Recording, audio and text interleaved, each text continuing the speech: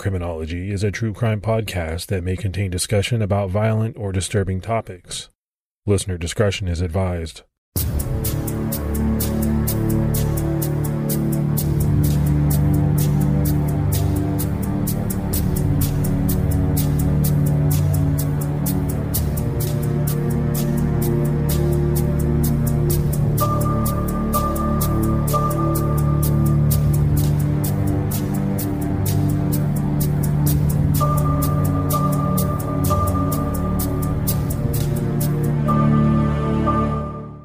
I want to welcome everyone to episode 2 of season 2 of Criminology.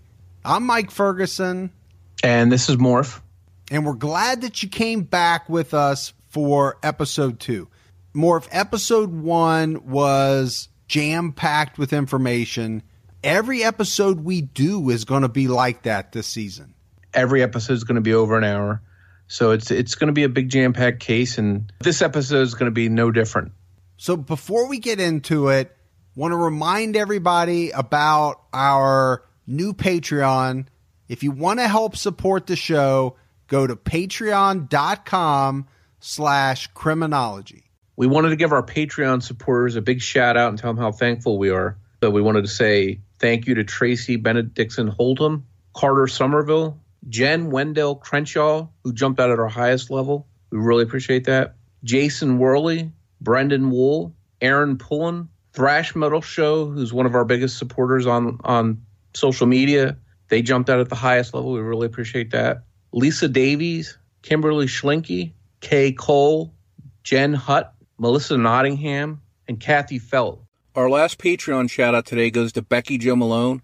She happens to be my sister-in-law, and it's her birthday today, so I just want to say a very special happy birthday.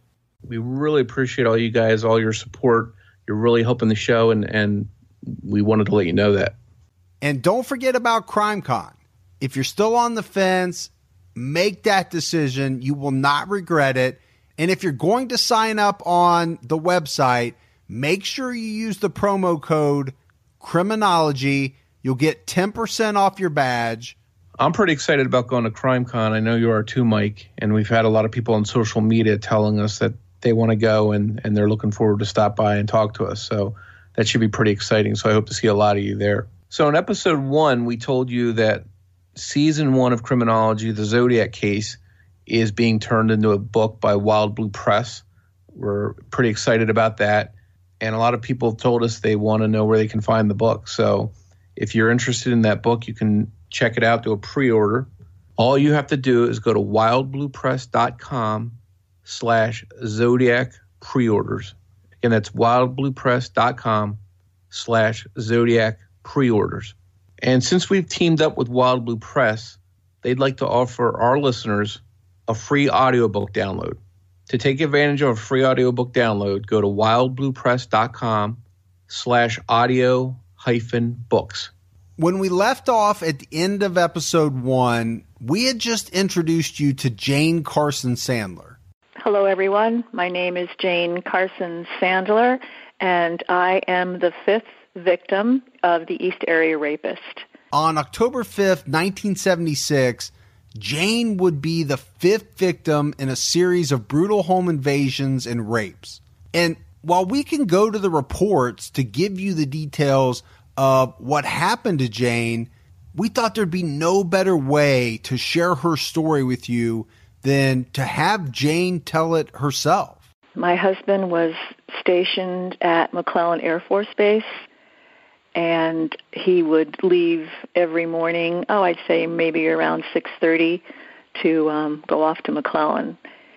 This one particular morning, I heard the garage door close, and I knew he had just left for work. And the next thing I knew, there was footsteps running down the hall with a flashlight coming toward my bedroom.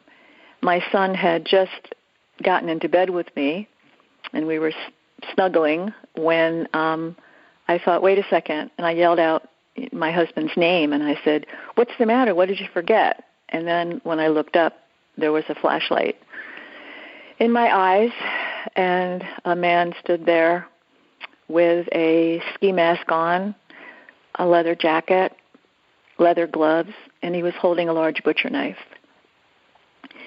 He, first thing he said is, when I started to say something, he said in clenched teeth, "Shut up, shut up, shut up, or I'll kill you. Shut up, or I'll kill you." He then proceeded to tie both my son and I up with shoelaces. He gagged us. He blindfolded us. And then he started tearing sheets or towels, I wasn't sure what they were, and opening up my dresser drawers and closing them. But I'll never forget the tearing and the fear, thinking, what on earth is he going to be doing with those strips of cloth? I thought, well, God, is he going to hang us? What is he going to do? So fear was the main emotion that I felt this whole time. Then he would leave and go around the house and then come back again. And again, his behavior was very, very bizarre. He picked up my son and he moved him. And this is when the fear really began, because I had no idea where he was putting him, what he was going to do with him, and that was just so terrifying. So he then untied my ankles and raped me.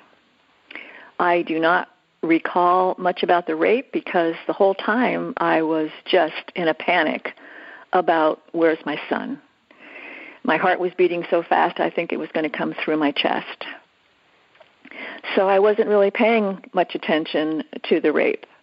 And the next thing I knew, I felt my son next to me again. So he put him back, which was such a tremendous relief. Then he told us again not to move or he'd come back and kill us. He went into the kitchen. I could hear him, I don't know if he was cooking or what, but he was rattling pots and pans in the kitchen. And then he'd come back again. And it was just so scary, so frightening. And I didn't know, what his next move would be. And I still didn't know what he was doing with the cloths or the towels that he had torn. So it was about, maybe about 15 minutes after he had left the bedroom for the last time and we didn't hear anything. I was able to get my blindfold down a little bit and I could see that it was getting light outside. So I decided to take a chance and escape. So I woke, my son actually had fallen asleep, so I woke him up and I said, we've got to get out of here. We've got to get out of here.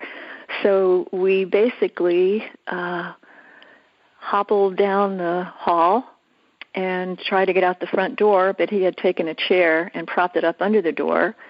So we went back to the sliding door going out to the back patio, and that was actually opened, and hobbled around to the left to the front fence, screamed, and a neighbor from across the street came over and took us into her home, called the police, called my husband, and who were both there right away. And the last thing I wanted to do was talk to a male policeman.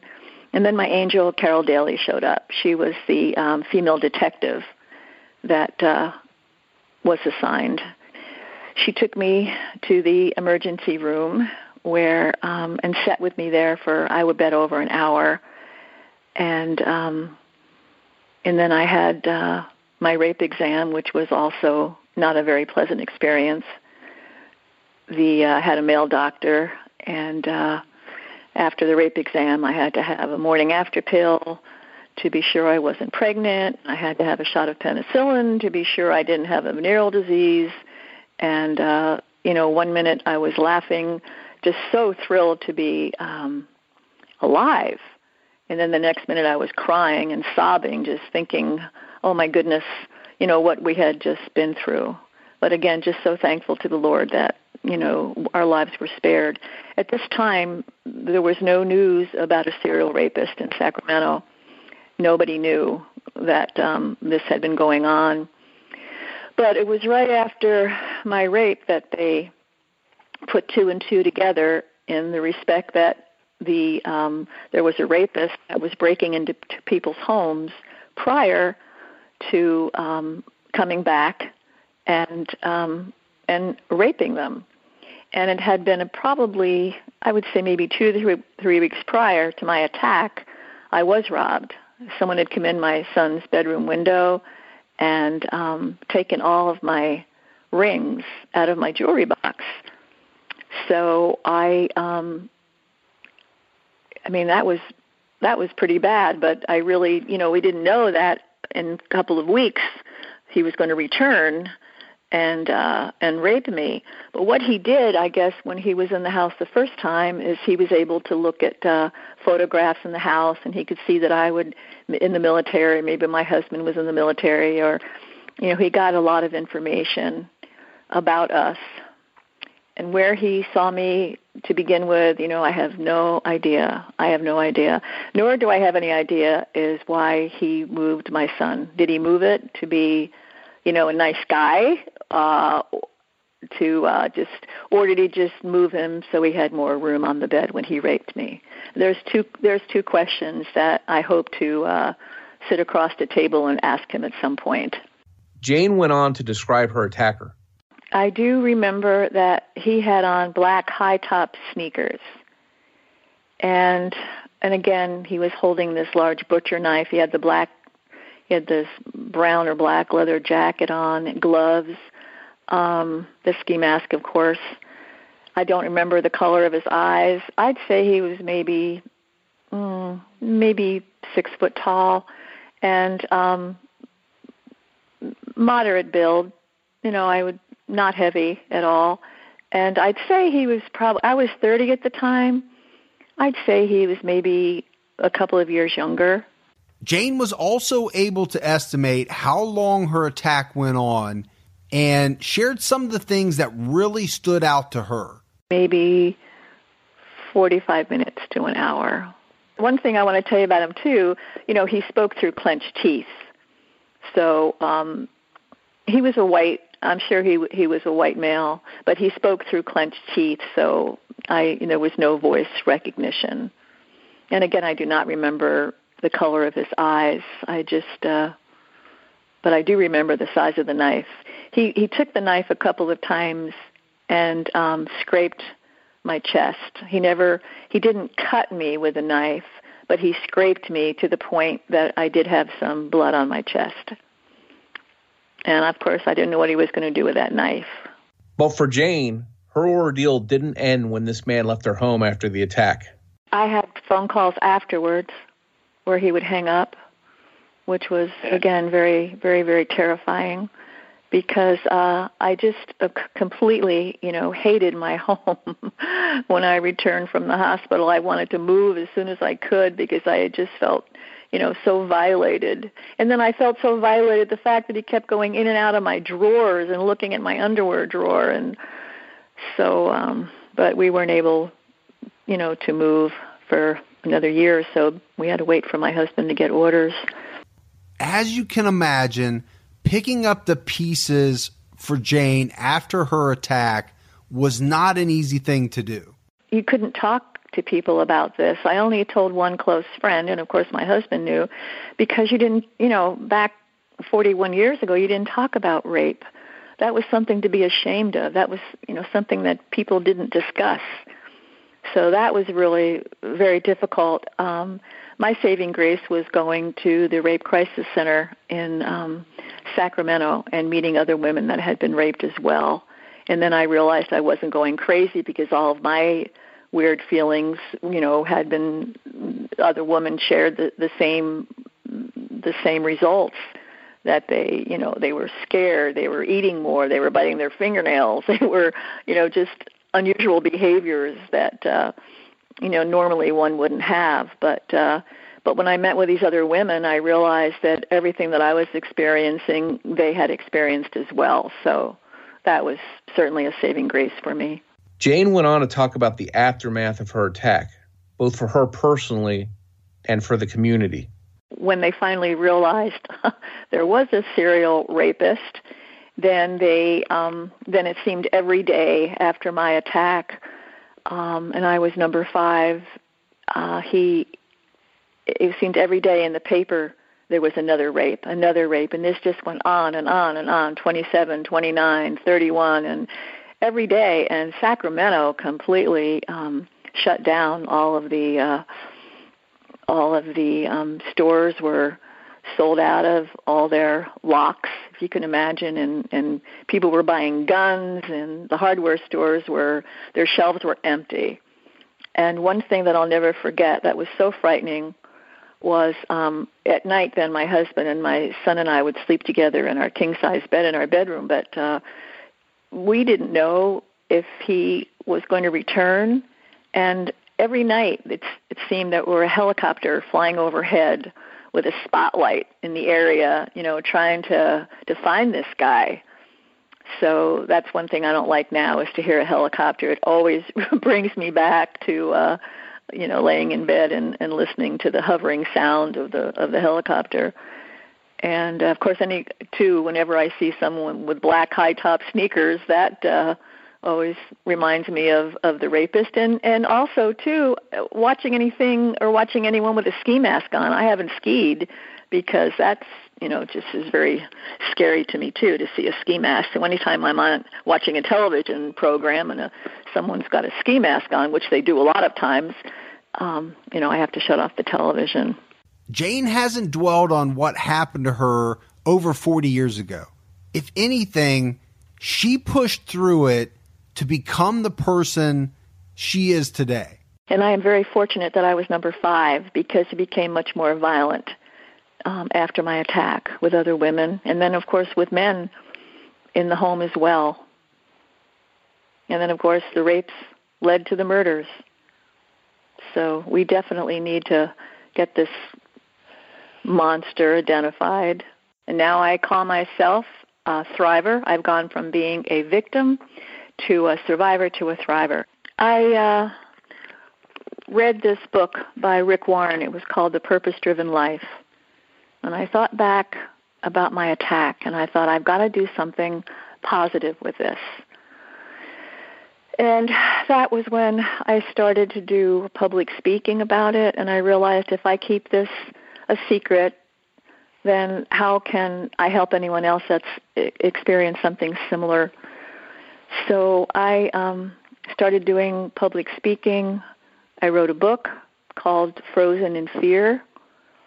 I started doing some interviews. I was with, my first one was Dark Minds with Matthew Phelps on his program. And I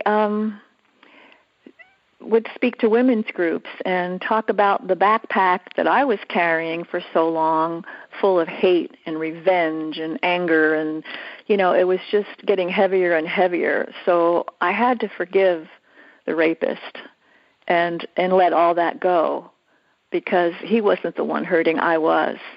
And there's such a freedom, Mike, in not having any more secrets. And my message that I had really received from reading Rick Warren's book is to take this this terrible experience and turn my pain into power and make my mess a message, or reach out and do what I can to help other women. So that's really what I've been doing, and that's very fulfilling for me, and only through the grace of God have I been able to do that. Well, a couple of years ago, I was in New York, and I'm just trying to think what program we were being interviewed for, and I met Debbie Domingo, whose mother and her mother's boyfriend were brutally murdered. I met Michelle, whose sister was brutally raped and murdered. And I met Carol Daly, who was the detective that took me to the emergency room 41 years ago. So, oh my gosh, what a reunion. And again, we're all like sisters now. We keep in touch. It's just amazing. They are so special. And, I'm not sorry I was raped, because I looked at all of the good that's come out of that. Last June, we all met at Debbie and Michelle and Mike and myself, we were all on panel at a crime conference in Indianapolis, which was just an amazing experience. I don't normally get emotional when I tell my story because it's like I'm talking about someone else. I keep my pain, I guess, compartmentalized in some part of my brain. But when Debbie started talking about the death of her mother, then I really teared up. It was so emotional. But these women are just amazing, and I just feel honored to be part of their life. My dream is to, for all of us, plus the detectives, plus Paul Holes, plus Larry Crompton, plus Carol Daly, plus Richard Shelby, and you and Mike, and Mike and Debbie and Michelle, and to all be there when they bring this. Oh, I have so many words for him. I never know which one to use to bring him in. My fear is that one of us is going to say, I know him.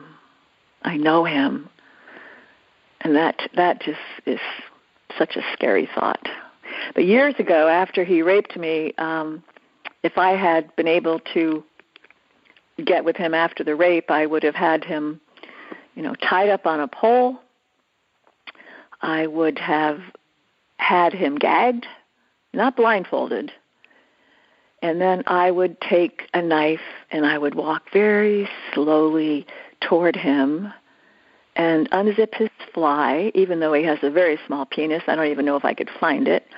I would unzip his fly and I would just cause him fear, because that's what he caused me, fear. Now, I wouldn't do anything to harm him, just mentally, emotionally. Now, today, I don't feel that way. I just want to sit across from him at a table, and again, my question, where did you move my son? Why did you move my son? Where did you see me? Why? It's almost like, why me? Why was I one of your 50 rape victims? So that's how. That's my dream, is that he will be caught and I will get a chance to sit with him and to question him. Jane went on to write a book about her ordeal called Frozen in Fear. And it's a very personal book that surprisingly delves into not the rape so much, but more about how Jane went on to make her life whole again. And I can't recommend this book enough. It was very therapeutic, Mike, to write that book back in 2014. I had wanted to write a book ever since my assault back in 1976. I thought, I got to write a book. I have to write a book. But at that time, the name of my book was going to be Who Was It That Raped Me? And it just never seemed the right time over the years. I was busy with my nursing. I was busy with my military career. I just never said, okay, this is it. I'm going to write. But 2014, for some reason, I didn't have a lot on my plate. My husband was very supportive. He fixed the meals. I sat at the computer, and I just started writing. And that's when it really helped me to come to terms with what really had happened and my Christian beliefs now, my Christian values now, and the fact that I really was able to forgive him. And again, Mike, that's not something that everyone can do. And I understand that, and I just know that it was a very freeing experience for me to be able to do that. And it's a process. It's not something like, I'm going to forgive him. No, it takes a long time. But I was finally able to get to that state. I was lucky enough to meet Jane at CrimeCon in June of 2017 when we worked together to spread awareness of this case. And she's honestly one of the most confident, positive, and strongest people I've ever met. And I can't even tell you how many people came up to her in tears after she spoke on stage about her story. It was just amazing. And you heard Jane mention a lot of people that she's met along the way. Debbie, Michelle, Paul Holes, Larry Crompton, and so many other people that were involved in this case. And we're going to hear from a lot of these same people this season on Criminology. Jane's case was different than the ones that we discussed in episode 1. Her attack started around 6:30 a.m. And in the first 4 attacks we talked about, the assailant was gone before the sun even came up. Jane's attacker didn't leave her house until almost 8:30 a.m. Yeah, Mike, that definitely seems odd. You would think a guy like this would have tried to get away under the cover of darkness. But at the time he walked out of that house is when most people were leaving for work. It seemed pretty risky. I think it's possible he waited patiently until her husband had left for work. Remember, in all the attacks that we've discussed up to this point, all the victims were lone females. Yeah, Morph, I think what you're saying makes a lot of sense. It's very possible that he feared that a man would be tough to handle. So that's a possibility. But in later attacks, we're going to see that he's not deterred by men being in the house. Police got to Jane's house on Wood Park Way in Citrus Heights a little bit after 8:30 a.m. And this was the first time that he had attacked in the town of Citrus Heights. And Citrus Heights is about 7 or 8 miles away from the previous attacks that occurred in Rancho Cordova and Carmichael. Police didn't want to waste any time, and they quickly brought in some tracking dogs. The dogs immediately seemed to pick up the assailant's scent, tracking him around the backyard and up close to Jane's son's bedroom window. Jane mentioned her home had been broken into in the weeks before the murder. At the time, police thought it was probably kids since nothing valuable was taken. It was pretty obvious at this point that wasn't the case. And this bedroom window had been the entry point for that burglary. From there, the dog raced through the backyard and to a fence. The handlers lifted the dog over the fence and continued the search on the other side. The dog tracked the scent through a partially overgrown field and into a part of the field that was being developed and cleared. This field came out to the edge of a road named Shadowbrook Way. Later questioning of neighbors revealed that a woman had seen a strange man in that area in her driveway on Shadowbrook Way just a few days before Jane's attack. When she made eye contact with the unknown man, he stared at her for several seconds and then walked to a dark green car parked nearby, got in, and drove off. She thought the car was possibly a Vega. This woman described the unknown man as being about 5'10", with dark hair, around 170 pounds, and possibly being in his 30s. Interestingly, neighbors told investigators that they had seen an unfamiliar dark car parked in the same spot as the Vega on the very morning of Jane's attack. Neighbors had noticed it there around 7 a.m., but when they left for work sometime after 8 a.m., it was gone. Police theorized that Jane's attacker had parked in this spot and walked through the field before climbing Jane's fence and entering her home. Back in Jane's house, further investigation revealed that 2 black shoelaces had been tied together and used to bind Jane. They also found white shoelaces in the home that didn't belong to Jane. After Jane received treatment, she was able to provide other details. She specifically mentioned, as you heard her say, that her attacker was very poorly endowed. He had been wearing dark clothes and a ski mask with eye holes only. Jane was also able to detail how the attacker held the knife in his left hand and that he only spoke through clenched teeth. In late August or early September of 1976, the street Jane lived on, called Wood Park Way, started to experience some unsettling incidents. Several neighbors had reported prowlers, burglaries, and hang-up phone calls. And while it was concerning, these incidents didn't seem to be of major importance until after Jane's attack. It was at this point that police knew they had a serious problem on their hands. Yeah, Mike, it seemed like the entire neighborhood was being targeted for abuse, whether that came in the form of phone calls, the prowling, burglaries, or the rape. And you heard Jane mention just how happy she was when Detective Carol Daly got involved in investigating her attack. This was something that we had heard time and time again from several people who we reached out to for the podcast, just how well treated they were by Carol and how she helped them cope with what had happened to them. Here's Carol herself.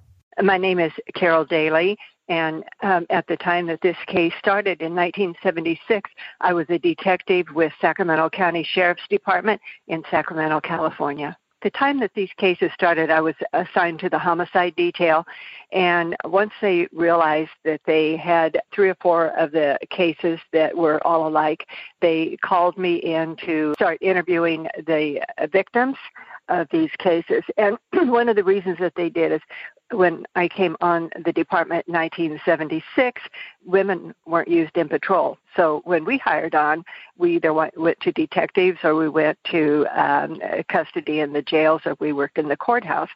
And I was assigned to detectives. So for several years prior to that, I had been involved in investigations of sex crimes, basically child molest, incest, all crimes against children, and then I had also worked rape cases.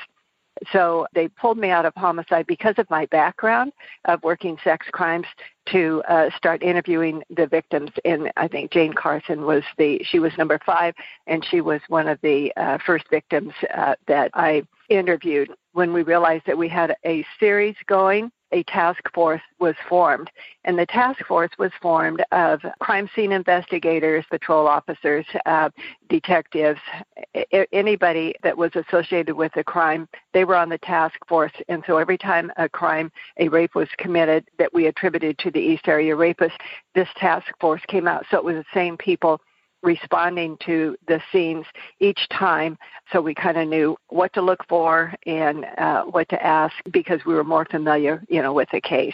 Doing rape investigations is a real sensitive issue, and I always explain to the victims when I'm talking to them, I'm going to ask you very, very personal questions about things the rapist may have done to you, and I want you to tell me everything. And I tell them the reason that we want to know absolutely all of the details is that each thing that he did could be a separate felony, and so we're going to stack the felonies, we're going to stack the charges against the rapist, whenever he's identified.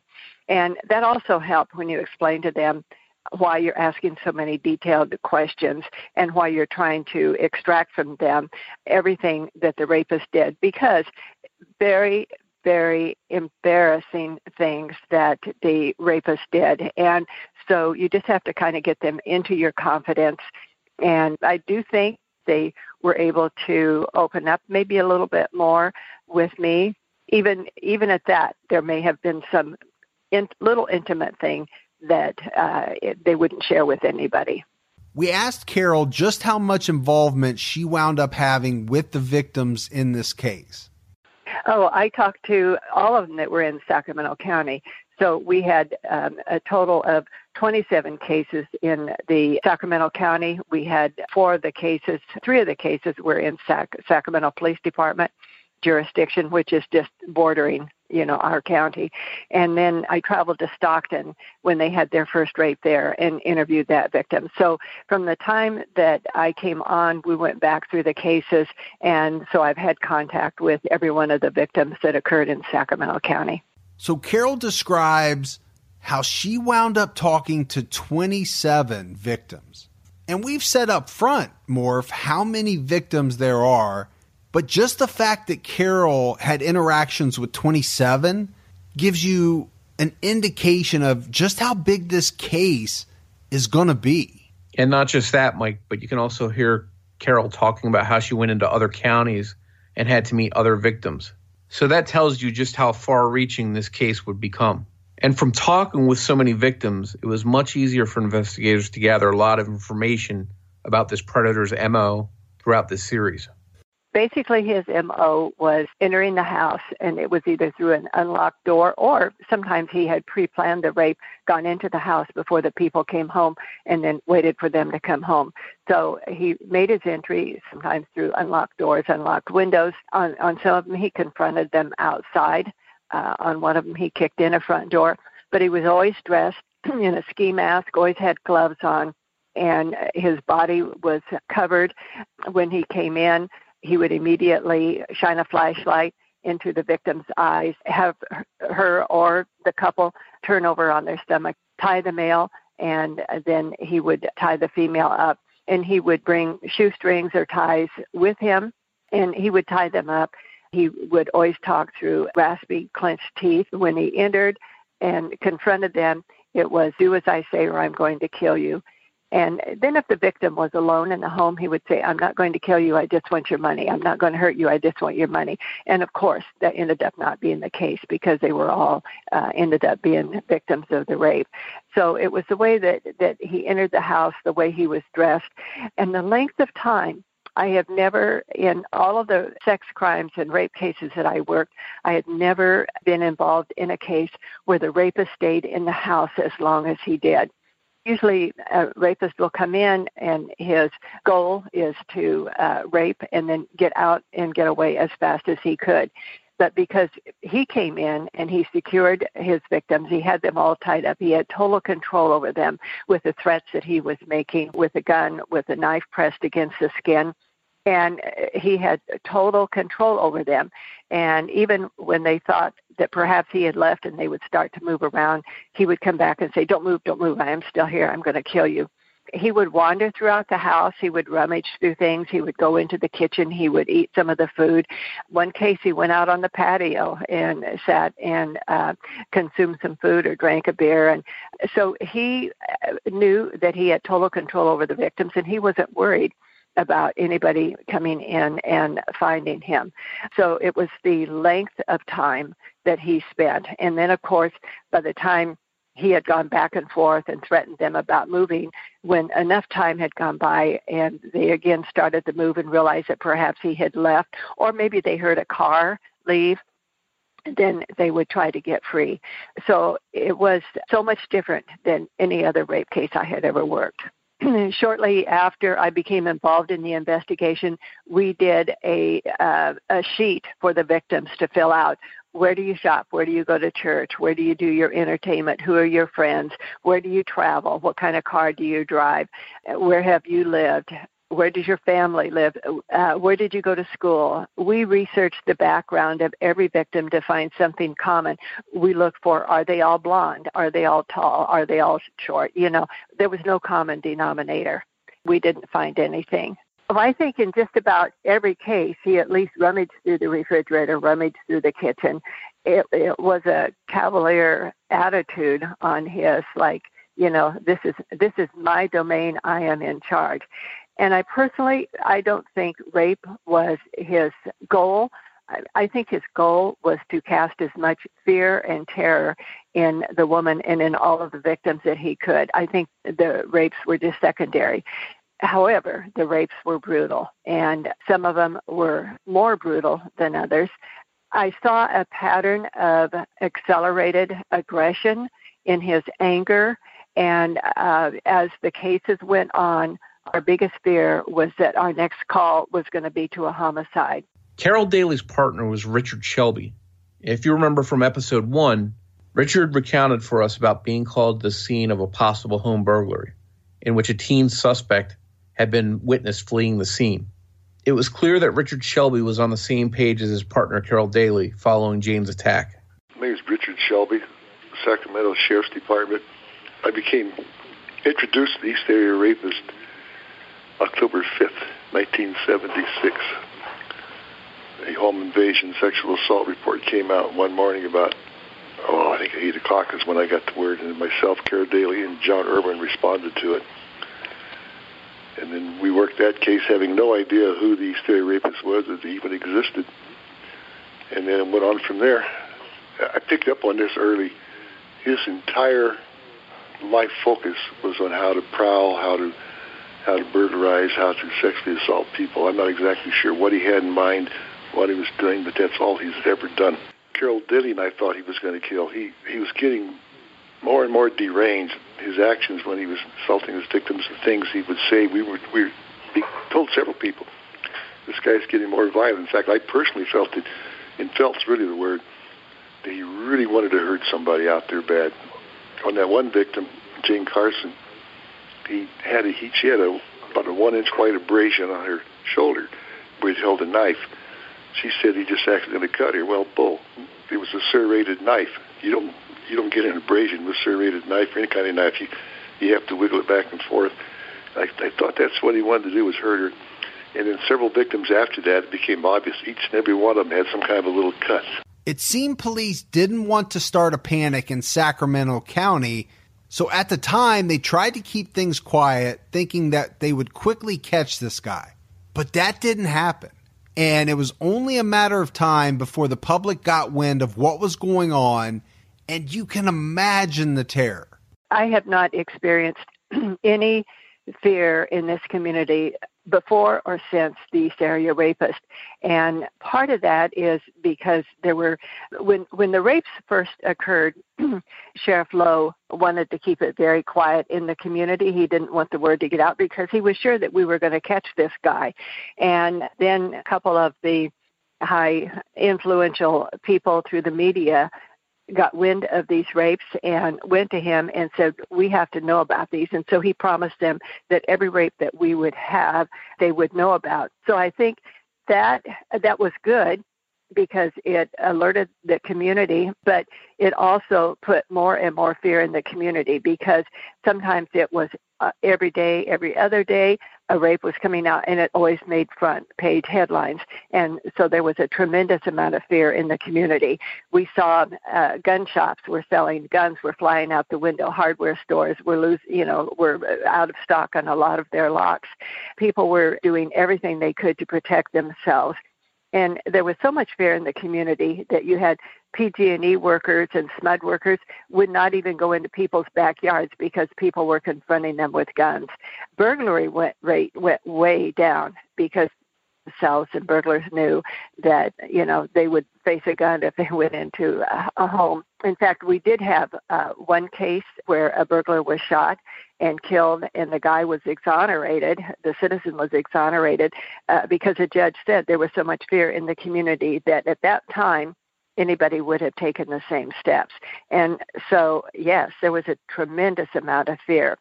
There was a lot of, I don't want to say gossip, but there were a lot of rumors in the community as to what the rapist was doing and what he wasn't doing.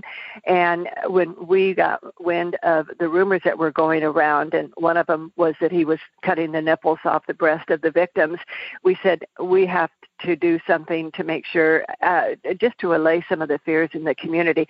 So we set up group community meetings where we talked about the rapist demo, how he would get into the houses. We did a lot of safety education classes, teaching groups, talking to the schools, trying to educate the community as much as we could. Once we realized that we had a series of rapes going, we organized the response team.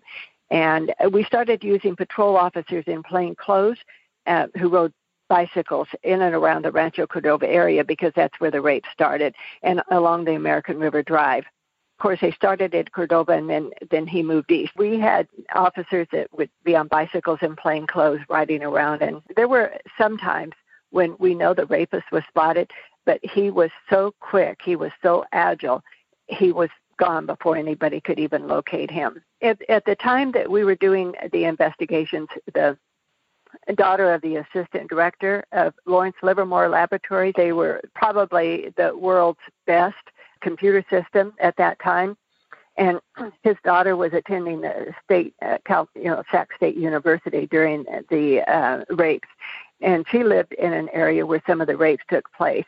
And so he consequently offered us the use of all of their computers, which were the largest in the free world at the time.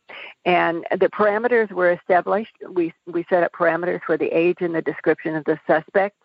DMV was contacted for assistance. Computer tapes of all males within California driver's licenses were taken in to the computers, and list of all males matching the description were established. And list of males were turned over to the task force, which were prioritized by description and everything. We had a full-time district attorney that was assigned to work with us. We had members of the Department of Justice who were doing charts, intelligence, and investigations. And the Sacramento our crime lab at that time didn't have a full-time serologist, so all the blood, saliva, semen, and sperm that we collected on the rape cases were sent to the Department of Justice. And as a result, Sacramento County Crime Lab hired a serologist who worked exclusively with the task force in helping us with the evidence. And in the beginning, we knew that we had a type A blood with a PGM factor of 1-1 and a non-secretor. And so we were able to eliminate 98 out of 100 people, men, that we stopped just by doing the blood testing. And at the time, over 1,000 suspects freely. We had them chew on gauze so we could do their blood type and their PGM factor and see if they were secretors or not. And so we were eliminating a lot of our suspects at that time that way, because everybody said, oh, he has to be a law enforcement officer. He has to be military, because he was so agile in the different things he was doing, and he seemed to know what was going on. We had officers that willingly came forward who matched the description and would give their blood type and everything. One of the victims saw a car driving by when she was washing her car, and we took that information, description of that car, and we sent it to Livermore Laboratories, and there were more than 409,000 Pintos registered in the state of California, and we narrowed it down, and there were 500 vehicles that were checked out in Sacramento County. So to what lengths did we go on this investigation to try and identify this guy? There was no end to what we tried to do. We checked out all of the UPS workers. We went to the start of shifts, and employees willingly chewed on the gauze and gave up for their blood type. We had 100% cooperation. We had an ongoing list of suspects that couldn't be eliminated by blood, so at the time of a rape, we had officers that went immediately to their homes to try to figure out where they were, and we eliminated a lot of them that way. There were 10 police agencies at the time that we were working that got involved in this investigation, so the confusion of cross-jurisdiction. We took aerial photos by the CHP helicopter of all the victims' residences so that we could track and, look at his path of escape. We eliminated 6,000 suspects were checked out. There's still a lot of suspects being eliminated.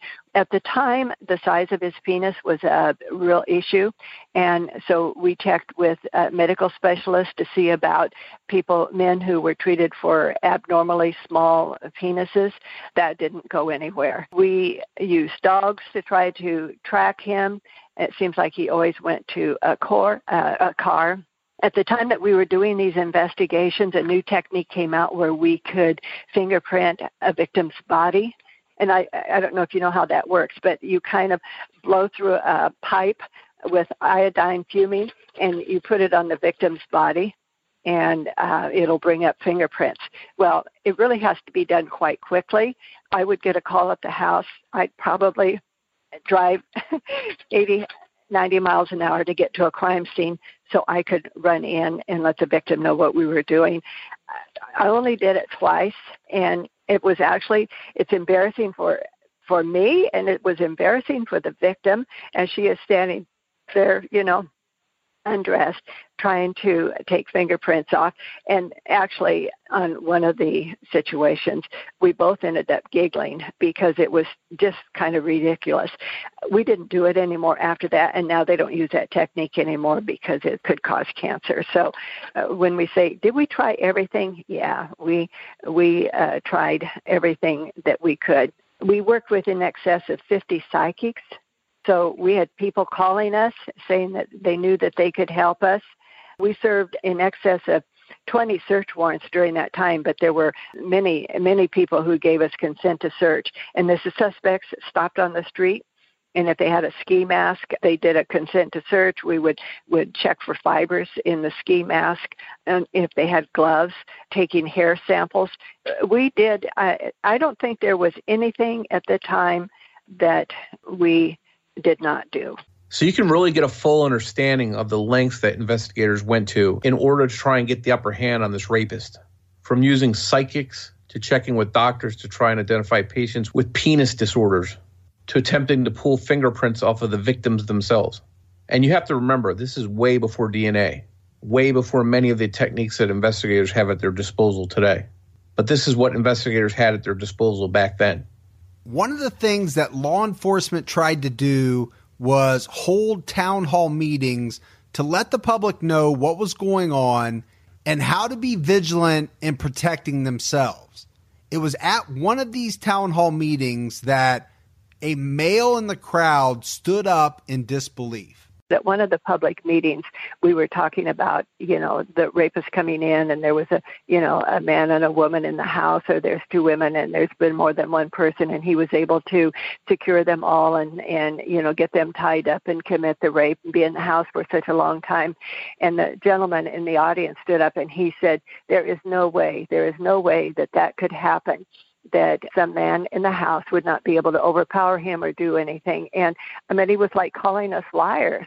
And it was several weeks later that he and his wife were victims of the East Area Rapists. And let me tell you, they became our biggest supporters. They understood and they knew what we were talking about, and it was really helpful. Now, I've been in contact with them, and they're still married. They had relocated to another home, and they said they don't want to go public about anything, but they were able to put it behind them. It did not define who they were. Very, very strong people, and I just admire them so much. It was interesting because we know the rapist was at that community meeting. We know that he probably followed him home. And what you hear from Carol Daly is nothing short of shocking, Morph, to think that the predator that had been committing these attacks would be at this town hall meeting and target the very man that had stood up in disbelief. And in a future episode, we will cover the details of the attack on that family that would occur in May of 1977. Carol Daly also told us about how the case has weighed on her over the years and just how upsetting it was that they weren't able to catch this predator. There was so much notoriety in the community, and even as an investigator, you would be out in the community, and of course people knew us because we were on TV, we were at the public meetings, and the question is, haven't you caught those guys yet? Even then, towards the end, coming into the sheriff's department to come to work, patrol officers were saying, haven't you guys caught that guy yet? And so it was frustrating to everyone. And of course, the fingers were pointed at us. What are you doing? What are you not doing? And let me tell you, we did everything within possibility in trying to investigate this case. And I have 3 pages of things that we did that we had never done to this extent in any investigation. So when he left our jurisdiction and went into another jurisdiction, there was not good communication between the agencies because they said, you couldn't catch him, we're going to catch him. And of course now history shows that no matter who was involved in this investigation, no matter how much work has been done over the years, the case has still not been solved. And I formed a victim support group. We had a psychologist come in and talk to the ladies that came forward. I tried to set up a support group for the men. None of them would come. They don't want anything. It was very difficult for the men. And of course, out of all of these rapes, probably 97%, 98% of the relationships ended. After I left the case, I didn't stay on top of it. I wasn't a part of it. All I did was answer questions. Then when we heard that the DNA matched up and our rape cases up here were matched up with the homicides down south, it was a very sickening feeling because I knew that's what we were thinking was going to happen here, that somebody was going to be killed. And just the tragedy of it all, and knowing that so much hard work, so much effort went into these investigations, still we didn't solve the case. It was interesting, and as all of the publicity came about again, going back out to a couple of the areas where the rapes had occurred, and it was surprising how close, because you forget, after 40 years, I can drive through a neighborhood and I remember, a rape here or a murder there. I went back to one of the rape victims' homes, and I looked at that home, and it was a nice neighborhood, but her house, it was like the house died with that rape. It was really scary. So I'm sitting there looking at the house, and I had a media crew with us, and the next door neighbor came out. He was a probation officer. He's retired, was a probation officer, was working probation at the time of the rapes. And he said, oh, yeah. He said, I remember the East Area Rapist. I remember the fear in the community. And he said, we were watching it on television. And he said, my wife said, oh, that is really a nice neighborhood. We should try to live in that neighborhood because it was a lovely neighborhood. And they were living, I think they were in an apartment at the time. So when they bought, they ended up buying the house next to where one of the rapes occurred in that neighborhood. And he said, look, he said, the screen to the bedroom that is torn where the rapist got in is still on. They had never replaced that screen. So for over 40 years, Carol Daly has been a part of this community and this case. And I personally think hearing from her allows us to have a real understanding of just what happened with this case over 40 years, both inside the investigation and within the community itself. And going back to the attack on Jane Carson Sandler for a minute, she didn't seem to have any enemies. She was a respected nurse in the military. There was seemingly no reason why anybody would have targeted her. Jane did have one encounter prior to her attack that made her feel uneasy. In early October, shortly before her attack, Jane had been to a club on Travis Air Force Base to meet up with some friends. She went to the restroom, and down a dark hallway near the restroom, a man approached her. She felt uneasy. He then began talking to her, mentioning that he hadn't seen her there before, and he asked her for her name. Jane didn't want to make eye contact with him, and she hurried by him, saying that she was with friends and that her husband was a captain. As she went by, she could see the man was short and thin. She heard him say, "Sorry, I didn't mean anything." There was no way to know if this brief encounter was related to Jane's attack, but one specific thing that Jane's attacker had said during the attack on her was, "Do it like you do with the captain." So the timing and the fact that Jane specifically told the strange man that her husband was a captain seemed interesting. And as we mentioned before, Jane Carson Sandler was the fifth in what would become a long line of victims. Jane's attack happened on October 5th, 1976, and you heard her say that phone calls came into her after she was raped.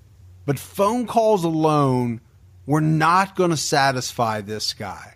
He needed to terrorize in person.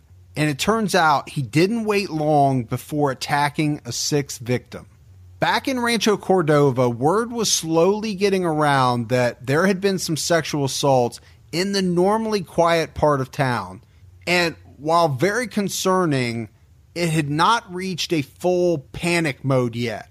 On October 4th, the day before Jane was attacked, a resident on the 2600 block of El Segundo Drive witnessed a prowler in their backyard. But at the time, the incident didn't seem overly important, and the prowler vanished into the night. A few days after this prowler was seen, only a couple houses away, a 19-year-old woman had the house to herself. It's not known if the young woman knew of the prowler or of the other attacks in the area, but her home had previously been broken into 3 years earlier on March 7th, 1973. A burglar had pried open the home's sliding glass door. Nothing of substantial value was taken. In fact, it didn't seem like the break-in had even been worth the burglar's time. All he had gotten were some coins and a single earring from a set that the young girl had owned when she was 16. But you would think, having suffered a break-in once before, this family may have taken stronger measures for added security. On Saturday, October 9th, 1976, this 19-year-old girl went to bed just after midnight. At about 4:30 a.m., she heard someone whispering her name. She thought she was dreaming, but she wasn't. Before she was fully awake, a gloved hand was on her mouth. She then felt something sharp pressed against her neck, and she heard a low hissing voice say, "Don't scream or I'll kill you."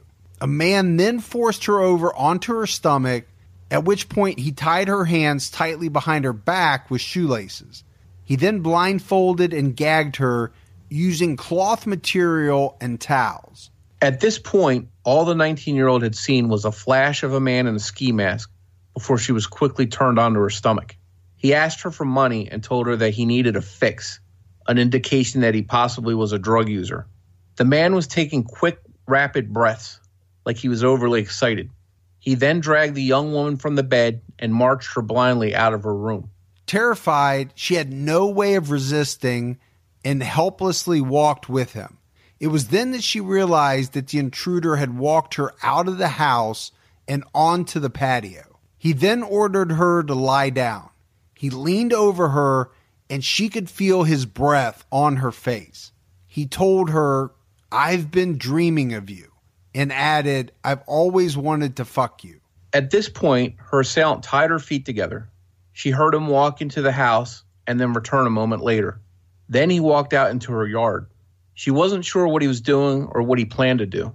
After going into the home and coming back out again, he came over to her and asked her for money. He told her, "You better have money." As he stood by her very closely, he stopped talking. It was then that despite being blindfolded, she could tell he was masturbating. The man then whispered to the helpless woman, "You better let me do this." He turned her onto her stomach and placed his penis into her hands that were still tied behind her back. After a moment, he untied her feet and then he sexually assaulted her. And this would begin a cycle where he would intermittently return to the inside of the home before returning and raping her multiple times. The terrified and helpless victim laid there on the patio on top of a carpet. She could hear her attacker rustling bags. Then he came over and drug her and the carpet she was lying on to a spot on the patio where there was a post, and he tied her to it. She felt his hands grab hers, and he started pulling off the rings that she was wearing. He then told her that he was leaving and not to scream. He warned her that he lived right down the street and he would know if she screamed. Then there was silence. After she felt her assailant had left, she started wiggling to try and free herself. She was able to get her blindfold and gag off and removed herself from the patio post. Her hands remained tied tightly behind her back, and she couldn't free them, so she decided to make her way back into the house. Once back in the house, she made it to the kitchen phone, but quickly realized that the phone line had been cut. She tried a second phone in the bedroom and found that it too had been cut. And at this point, she was feeling defeated, to the point where she collapsed and decided to wait for someone to find her. And luckily, about 2 hours later, a friend came to her house and discovered her still partially bound. And you just have to think about, number one, this entire ordeal, and then number two, more specifically, how long that 2 hour wait must have been for this poor girl. The friend got the victim free and then brought the 19-year-old back to their house to call police. While they waited for the police to get there, the victim couldn't help but want to clean herself up, and she then took a shower. Who knows what physical evidence she may have washed away, but her reaction seems totally understandable. Police arrived at the victim's home, a single-story house, a little after 9 a.m. They quickly determined that the point of entry was the dining room window. The screen covering it was found discarded in a bush. They found a candy dish on the ground, but it was discovered that it belonged to the victim's family, and the attacker had moved it as he made his way in through the window. They also found torn strips of towels and signs of ransacking in the home. The police talked to the victim and tried to get some more information out of her, but she couldn't add much. She had been awakened so suddenly and didn't have much time to gather details. She was able to tell them that the man that had raped her was wearing a ski mask. She felt he was white and sounded like he might be in his mid-20s.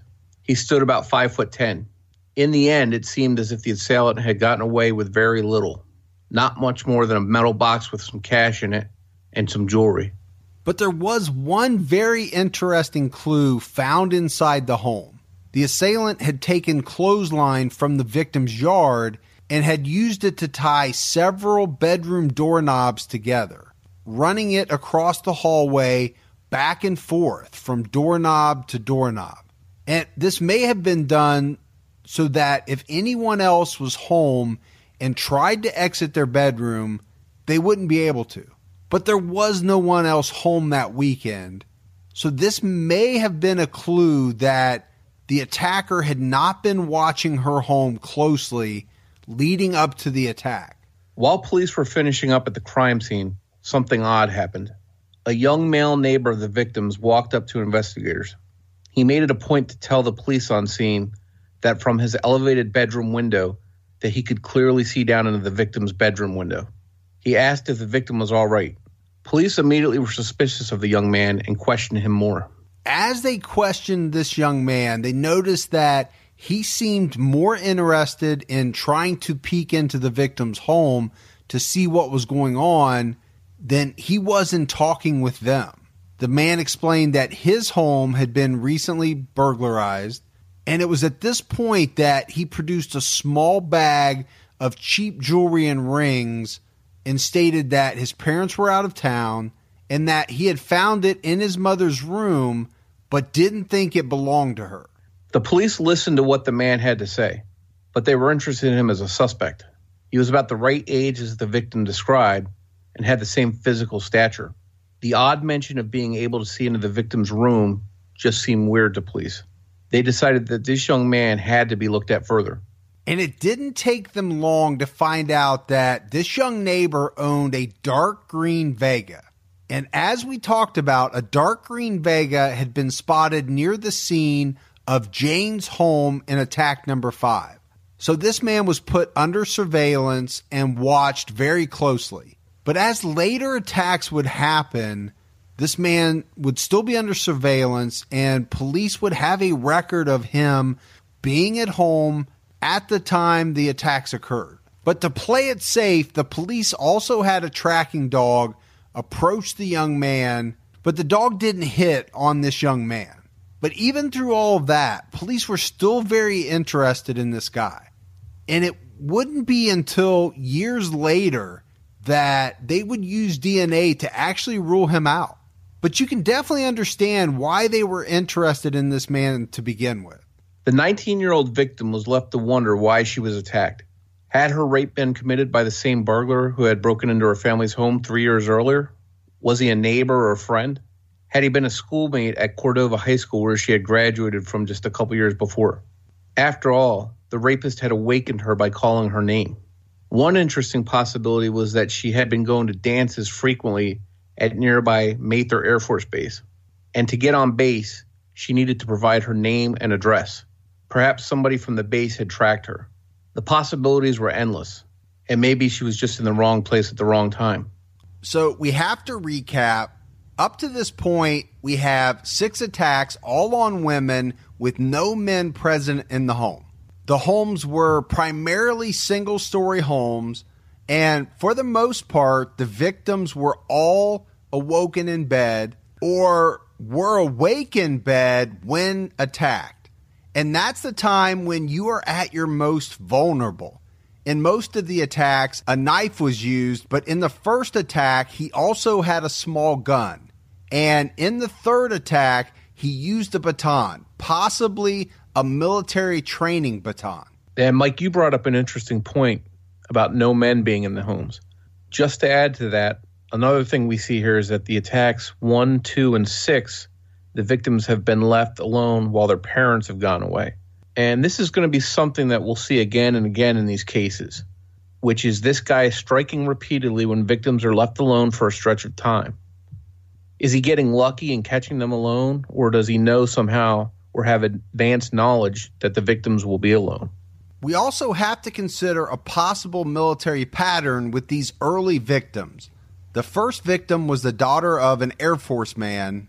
Jane, victim number 5, was in the military, and the 6th victim had frequently gone to dances on the base. So at this point, the Sacramento Sheriff's Department knows they have a problem. You heard Carol Daly and Richard Shelby earlier, and now the problem is expanding. He's crisscrossing the county and has struck 3 different towns at this point. So for investigators, they didn't know where he might strike next. It turned out the next attack, number 7, would happen back in the town of Carmichael, a little over 5 miles from the previous Carmichael attack. On October 18th, 1976, sometime around 2:30 a.m., a young boy on the 4900 block of Kipling Drive awoke to the sound of his dog barking. The 10-year-old boy made his way to the sliding glass door, opened it, and let his dog out. As he let the dog out, he flipped on the outside light. He was still groggy, but it's at this point that he saw something terrible when he looked out into his backyard. Standing in front of him was a masked man. The boy's dog raced out the door, heading right towards the dark figure. The masked man retreated and raced towards the fence, and he climbed to the top of it. The man sat on top of the fence for a second, looking at the small dog barking below, and the horrified 10-year-old just inside the sliding glass door. At this point, the man decided that neither the dog nor the boy was going to stop him from carrying out what he had planned, and he jumped back down into the yard. The dark figure started casually walking back towards the 10-year-old boy. And this kid did not waste any time. He slammed the sliding glass door shut and locked it before racing into his mom's bedroom screaming. The boy is hysterical by the time he gets to his mom's room, and he's doing everything he can to try and wake her up. And when he finally does, she thinks that he's just had a bad dream. And this actually sounds like the scene from a horror movie, like it came straight out of Halloween. But this really happened. And they say that truth is scarier than fiction, and this is proof of that. And in a horror movie, what you think would happen next happens here in real life. She picks up the phone and starts to dial the operator, when suddenly they hear a loud thump in the kitchen. This guy had just gotten inside through the kitchen window. The mom had actually dialed the operator, but it just rang and rang. She had just hung up the phone and started to call her friend when she heard footsteps coming down the hallway. And when she looked up, the door busted open. Standing there in front of her is the masked man, and he's nude from the waist down. And this situation is about to go from bad to worse very quickly. The intruder moved into the room quickly, holding a short, thick, bladed knife. He quickly raised the knife to the 32-year-old mother's throat, and in a hissing growl through clenched teeth told her, "Shut up." He then warned her that if she didn't do exactly as he told her to, that she would die. He added that her son would die too, and they would be butchered to pieces. While this is going on, the family dog is barking.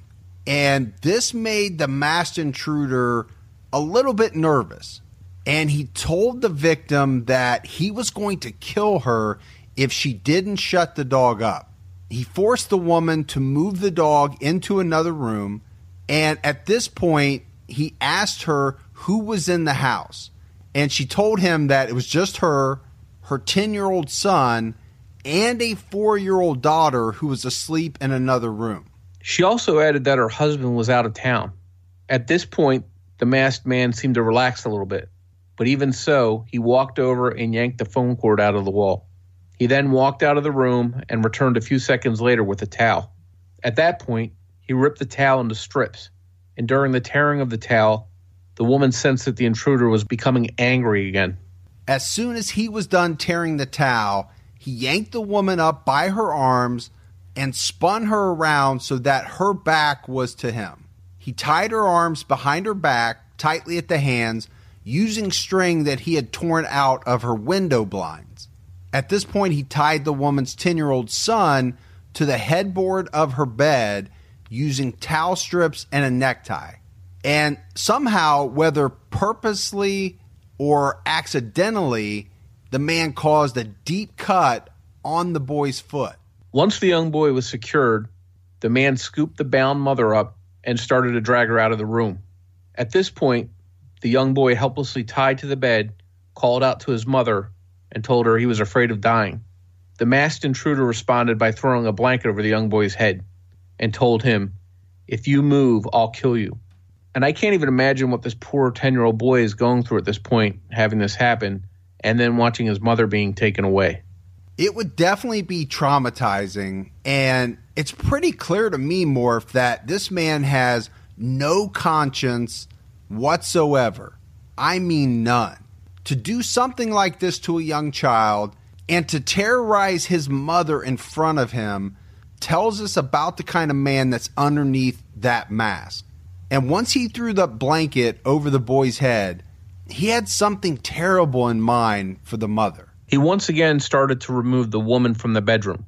And as he walked her down the hallway towards the family room, he warned her that if she tried to make a move, it would take seconds off of her son's life.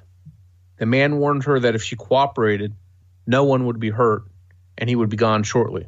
And this man is nude from the waist down at this point, so you have to think that she probably didn't believe what he was telling her.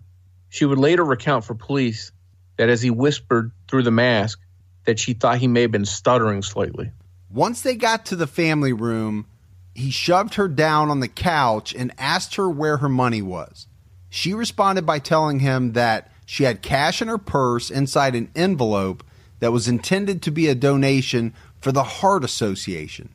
She told him that she didn't have any other money. He then tied her feet together using strips of towel and left her there on the couch before walking off into another room. Once the man walked off, she could hear him going through drawers and cabinets, but it wasn't long before he walked back in and leaned down close enough to kiss her. He whispered, "You're beautiful." At this point, the 32-year-old woman sensed that things were about to get worse, and she blurted out the words, "Please don't hurt me, I'm pregnant." But her plea got no response because he then blindfolded her with a strip of towel and stuffed a piece of cloth into her mouth as a gag. Later, she would tell police that the rag had some unknown sweet taste on it, but she wasn't sure what it was. At that point, he lifted the woman off the couch and brought her into the bedroom, throwing her on the bed next to her son. She had to feel some relief being reunited with her son, but unfortunately, that relief was very short-lived. After throwing the mother on the bed, the man started to rifle through the dresser drawers. When he was done, he again grabbed the woman and forced her into the family room. This time, instead of putting her on the couch, he threw her down roughly onto the floor. The man leaned into the helpless mother and slowly unbuttoned her shirt. The man pushed the woman back on the floor and then removed her underwear. While he's doing this, he was telling her that she had a beautiful body, and he asked her if she had done a lot of sunbathing. This is pretty disgusting. Here this man is undressing her, and she has to know what he's about to do, but he's making small talk and trying to compliment her. But she's tied up, blindfolded. There's not much she can do to stop him at this point. She then felt the man's mouth on her. He had removed his mask, but she would never get a look at the man underneath the mask. At this point, the woman was sexually assaulted, and after he finished, he got up and walked out into the kitchen. When he returned, he placed the blade of his knife against the victim's face, and he angrily told her that she had lied about the money she had, as he found more cash in a desk. At this point, he sounded as if he was stuttering heavily.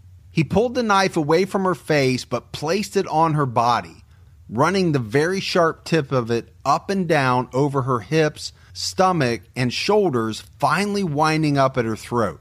He then warned her that if she didn't do exactly as he said, that he would kill her and her 2 children. At this point, he rolled her onto her stomach and he placed his lubricated penis in her hands, which were still tied behind her back, and he told her to play with it. This was becoming a very clear part of this man's MO. After this happened, the man became interested in the ring she was wearing. He started pulling on them, but they wouldn't budge. Her hands and fingers had become so swollen from them being tied so tightly that he couldn't get them off. At this point, he told her, "I'll cut your fucking fingers off." She was now able to talk since the gag had been removed during the sexual assault, and she screamed out begging for him to use soapy water to get the rings off. Evidently, she had no doubts this maniac really would cut her fingers off to get the rings. The man actually took her advice and ran over to the sink to get soap and water. He came back and soaped up her fingers, but they still wouldn't come off due to the swelling in her hands. He finally decided to remove the bindings from her hands in order for the swelling to go down. After a bit of struggling, the rings came off. But once he got them off, he once again tied her hands. After she was resecured, the masked rapist once again sexually assaulted her. And This woman would later recount for investigators that she was so desperate to get out of this situation that she blurted out something to the man that caught him by surprise. She told him that he was a good lover. And when she did this, the man stopped the sexual assault on the spot. He responded by saying, "Nobody ever told me that before. Most people laugh at me." So trying to keep the conversation going and put a stop to this assault, she carried on the conversation, asking him if he liked to be complimented. He replied yes, but most people make fun of me, especially since something happened to my face. So this went from the middle of a sexual assault to a conversation, and it really seemed to confuse the attacker and caught him off guard. He then asked her where her clock was, and she told him it was in the kitchen.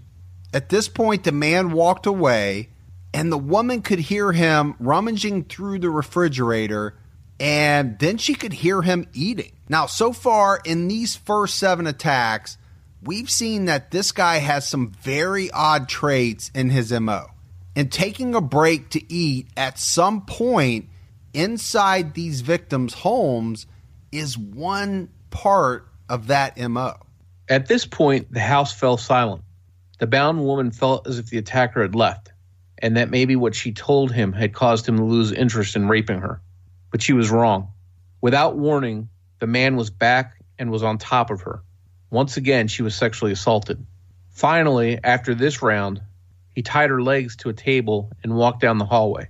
She heard him talking with her son, who was still tied to the bed, and she once again heard him tell the boy that if he moved, that his mother would be killed. So, Morph, I feel like we can't stress this enough. This guy is simply despicable, right? He's a monster terrorizing women and children. And after talking to the 10-year-old boy, he walked back out and asked the mom when her husband would be home.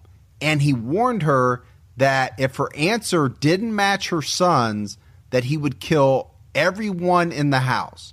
She told the man that her husband would be back on Friday. Once she answered, he raped her again. She was raped repeatedly.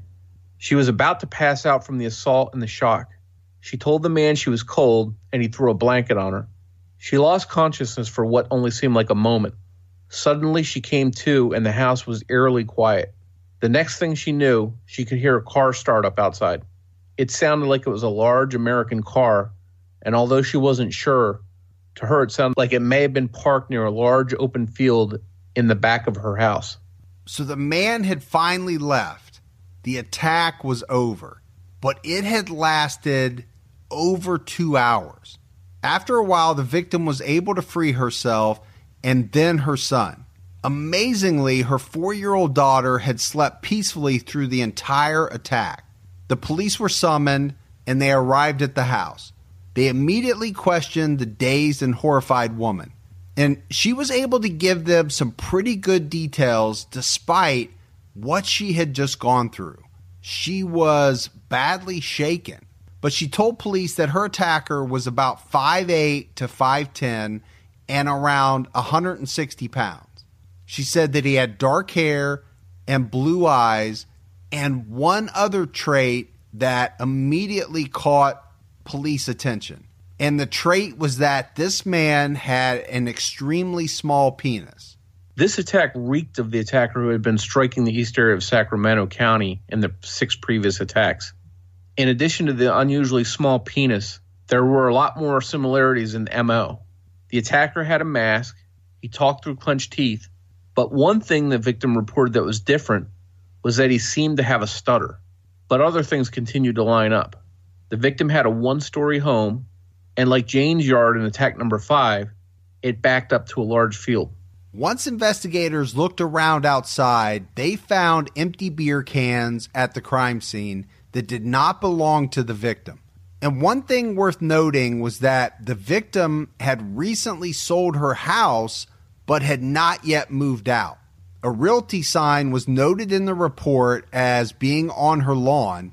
And this is very important because houses being for sale where attacks occur is another theme that we're going to see again and again. Next, police questioned neighbors. One neighbor told investigators they had heard dogs barking at about 2:30 a.m. Another resident told police that they had seen headlights near the open field in back of the victim's yard at about 9 p.m. the night before, about 5 hours before the attack.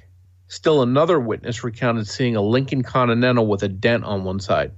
They described the driver as being a white male in his mid to upper 20s or early 30s. Another area resident reported that somebody had opened the fence in his yard that led to the field. It seemed that a lot of activity was going on leading up to the attack on the mother and her 10-year-old son, and unfortunately, almost everybody in the area, with the exception of the victim herself, was aware of it. Police determined after talking to neighbors and residents that the assailant had likely parked in the open field, walked about 100 yards across the field to the victim's backyard, and then scaled her 7-foot-tall fence. He likely left the same way, exiting through her garage. Police were able to cast part of a tire track in the field, but all it told them was that the tire likely belonged to a large American-made car. Police did come away with a couple very promising clues in this attack, though. One of the neighbors had made note of the license plate on the Lincoln parked in the field. They thought it was TOR 505. And there's been some confusion over the years as to the background of that plate number. But the common belief is that the plate belonged on a car that was owned by a man who died in February of 1976. There's been no clear answer as to how it came to be on the car that witnesses saw. The other major clue that was found while processing this crime scene was a set of fingerprints found on a closet door inside the home. These prints have never been identified. It's possible that they do belong to this rapist because he did move around the home during the attack without gloves on. A few days later, when the victim was cleaning her house in the aftermath of the attack, she found a bent spoon under her couch cushion. It wasn't hers. It was bent in the way that a heroin user may bend a spoon, but tests revealed no signs of any drug residue on it. In the early 1990s, well over a decade after this woman was attacked, and after she had moved and changed her phone number several times, she received a phone call that she was sure was from the man that had raped her in 1976. The caller whispered into the phone, "Do you know who this is?" She could hear what sounded like a woman and children talking in the background, but she couldn't tell if the voices were coming from a television program or not. Including this latest attack, the East Area Rapist, as he was finally being called, had attacked 7 times. He had crisscrossed the eastern part of Sacramento County and was striking at will in multiple towns. On the same day of this attack, October 18th, 1976, the following article ran in the Sacramento Bee. Jill Bradshaw is angry. She is afraid. She's frightened because 3 women who live near her have been raped. Jill Bradshaw is not her real name, but like other women in the area, she's afraid to identify herself. Her once serene Rancho Cordova neighborhood is in the clutches of fear caused by a faceless man who wears hooded masks and rapes, despoils, degrades, and sometimes robs. Law enforcement officers refer to him as the East Area Rapist. Since last year, the white man, described as being between 5 feet 8 inches and 6 feet tall, 25 to 35 years of age, clean with dark, neatly cut hair and a medium build, has raped 8 and attempted to rape 2 East Area women. Last month alone, he raped 4 women and attempted to rape 2 others. 2 of his victims were in Del Deo and 2 others in Carmichael. All the rapes have occurred between 11 p.m. and 6:45 a.m. There have been no men in the homes of the victims, although sometimes children were present. The rapist has entered the homes through unlocked windows in all the cases except 1. This man is not the only rapist in Sacramento, but according to Sacramento County Sheriff's Department, he is a repeater with a high tendency toward violence. As a result, the residents of the Sacramento communities have taken steps to protect themselves against the rapist. Some husbands have canceled overnight trips. One man is installing iron bars on his windows and doors. Other men are instructing wives or girlfriends in the use of handguns, and still others have installed burglar alarms and floodlights around their homes. Fear has tightened its grip on the communities of Del Deo, Carmichael, and Rancho Cordova. Rumors are rampant. Publicity about the rapes was minimized because the sheriff's department feared widespread panic would result, and because they hoped to entrap the rapist. The reason we started calling him the East Area Rapist is we had a B reporter named Holloway, and he kind of came in like you see on TV shows and roamed the halls of the detective division, and just was a great friend to law enforcement, and knew that we would share information, and if we couldn't share it, he would keep it confidential.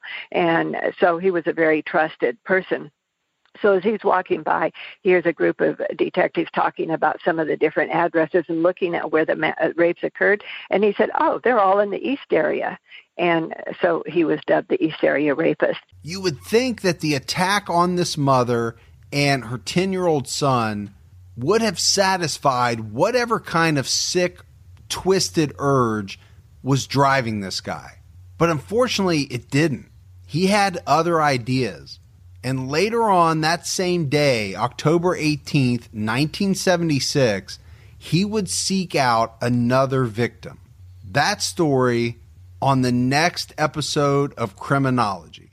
We just want to give a special shout out to Scott Fuller, who did the voice of the newscaster reading from the news article that you heard. And you'll hear more from him on upcoming episodes of Criminology. You can check out a great podcast he hosts called What Happened to Jody, and a new one he has on the way called Frozen Truth. We just want to mention our book one more time that'll be coming out through Wild Blue Press. It's about the Zodiac case that we covered on season 1 of Criminology.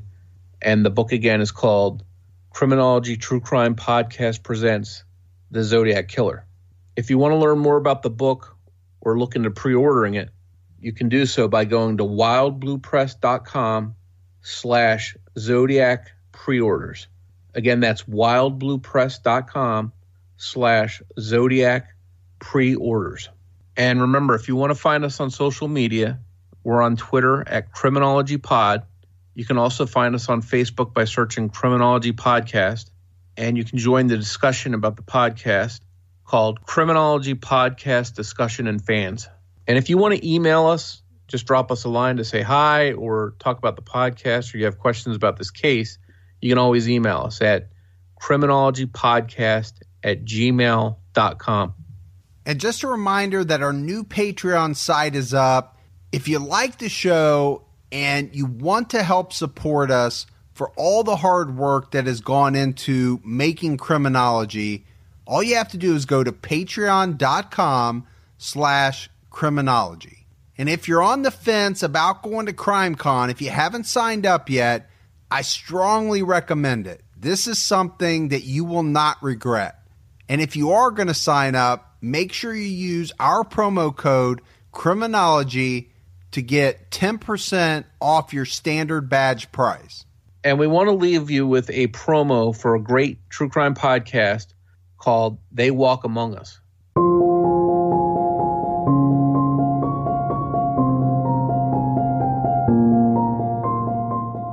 They Walk Among Us is an award-winning true crime podcast. From the sinister and surreal to the brutal and bizarre, join us every other week to hear more on the UK's most notorious and obscure crimes. Featuring well-known cases like the life and crimes of the UK's most violent inmate Charles Bronson, to the sad tale of the Gibbons twins whose string of petty crimes would lead them to be trapped in Broadmoor for 11 years before their eventual release ended in tragedy. We also cover lesser-known cases like the woman who murdered a husband with an ornamental frog and kept him mummified in her shed for 18 years, or the teenager that used his elaborate online fantasy life to plot his own murder. Listen and subscribe to They Walk Among Us through Acast, Apple Podcasts, or your favourite podcast provider.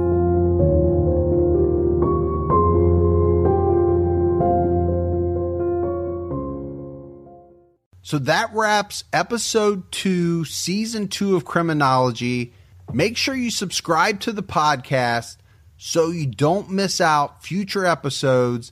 They drop every Saturday night at 10 o'clock. And be sure to rate and review Criminology on iTunes. That really goes a long way to helping us grow the show.